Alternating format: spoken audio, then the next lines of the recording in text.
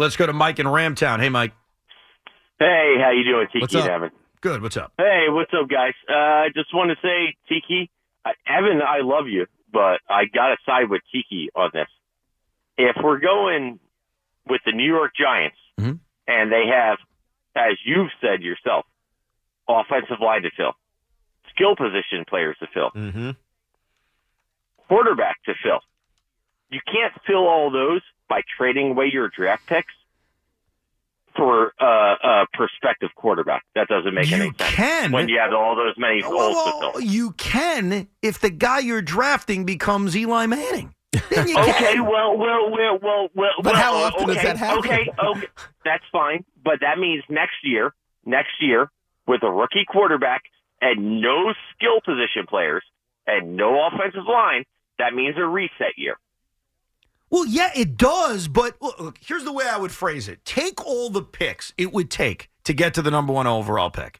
And all you've got to do is look at past trades of teams jumping from 7 to number 1 or 14 to number 1, and you know what it's going to cost the New York Giants. You're 1, a 2, maybe 2 2s or 3. And a future one. And a future one. Okay, it's damn expensive.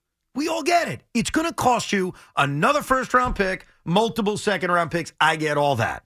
And let's fill in those draft slots with all the players you want to draft. Some you hit on, some you don't.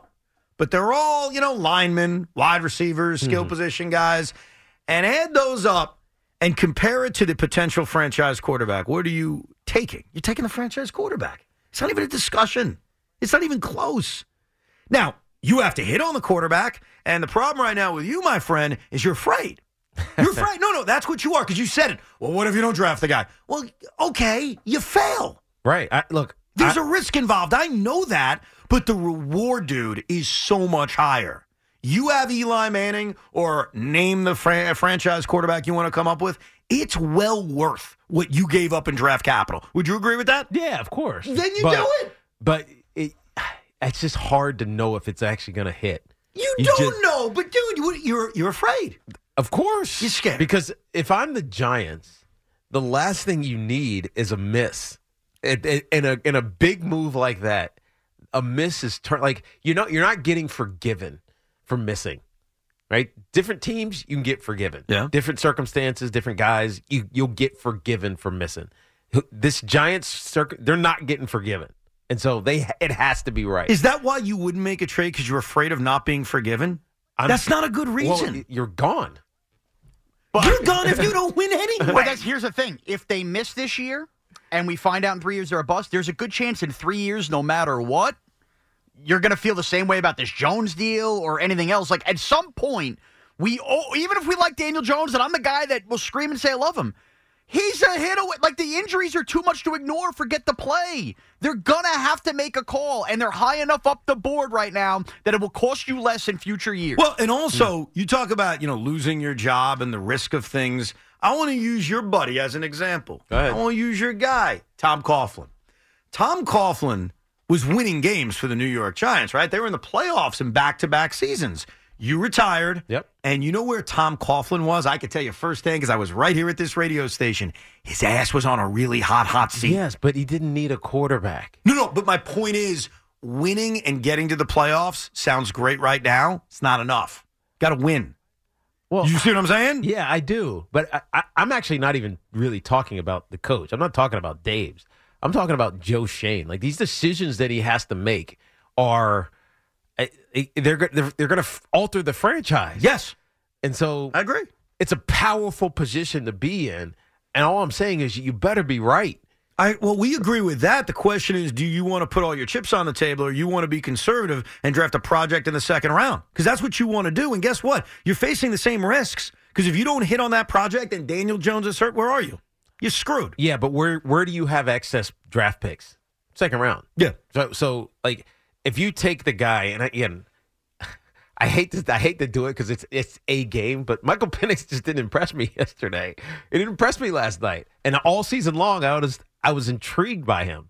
And then in Texas, he destroyed him. I mean, the first play of the game, or one of his first throws of the game, was like just bomb. It's like, God, this kid is accurate down the field, and he just did it over and over again. Last night, he looked looked lost. And that's more evidence on why you have to be aggressive and trade for the number 1 overall pick, because if you do that, you get your pick. And I know you don't love Caleb Williams, and I respect that. He's too tiny. That's Tiki's issue, right? Mm-hmm. He's too tiny. Well, he's also, I don't know, he's mercurial.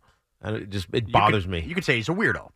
No, not that, because I don't know him, but it just, like, some of his responses to things, just, I don't know. So you like Drake May. And if you trade for the number 1 overall pick? I like a guy who fits the profile, big, strong, doesn't have to, like, move out of the pocket in order to see where he needs to throw the ball over the middle, because so much of the NFL is crossing routes and, hitting these digs that are right in the middle of the field. And if you can't see him, you're not going to throw him, right? So one, size is another, but two, how you carry yourself, I think, is so important. And there are very few examples of guys who just came off as knuckleheads who were really good, like, ambassadors and CEOs of your football team. It just doesn't work. It doesn't happen. And I think more so in this town. Absolutely. More so in this town. It takes a lot. And I know the Zach Wilson era is over, and I don't want to say any bad things about Zach Wilson anymore, so I'm not. I'm going to compliment him. I'm going to compliment him. Being a quarterback for the New York Jets, and I think the same applies for the Giants. In weird ways, it's maybe worse with the Giants because there are even higher expectations. Yeah. You're following in the shadow of Eli Manning. With the Jets, you're following in the shadow, no offense, of a guy that hasn't quarterbacked in 50 years or 45 years, if we're being, really exact on it. And I thought Zach Wilson, for the most part, and have always great moments, he handled it well. Yeah, because it's not easy. You're not wrong about that. It was hard to be where he was, and you never felt like he. One time, maybe the whole Patriots thing a year ago. Yeah. Other than that, he answered the questions. He stood up. He took the heat, and just kind of felt bad for him at times, but he handled it the right way. See, now I feel bad for him. You know why? Because I don't have to deal with him anymore. He's gone.